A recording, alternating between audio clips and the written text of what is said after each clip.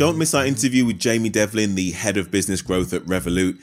If you are interested in what it takes to grow the world's first truly global financial super app, then this is an episode that cannot be missed. Revolut could help businesses in all different countries and all different verticals transform their business, either through taking a load of cost out, taking a load of hassle out, or just doing things they weren't able to do before.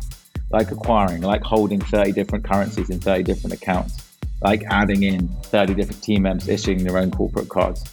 Do FX, do international payments seamlessly, and connect up your accounting software.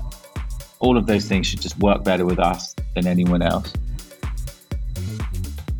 To really grow in that segment, you need to be reaching the key decision makers and having meaningful conversations with them about, their needs and how we can solve them. And so that's why we have moved towards this very sales-led approach for the business product, which has so far been very successful. The number one key determinant of whether an agency is going to be successful is if their success is aligned to your success. Forget vanity metrics, forget signups, forget even activation, ROI. Like ROI and payback is just everything.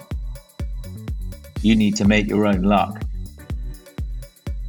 A bird in the hand is worth 10 in the bush.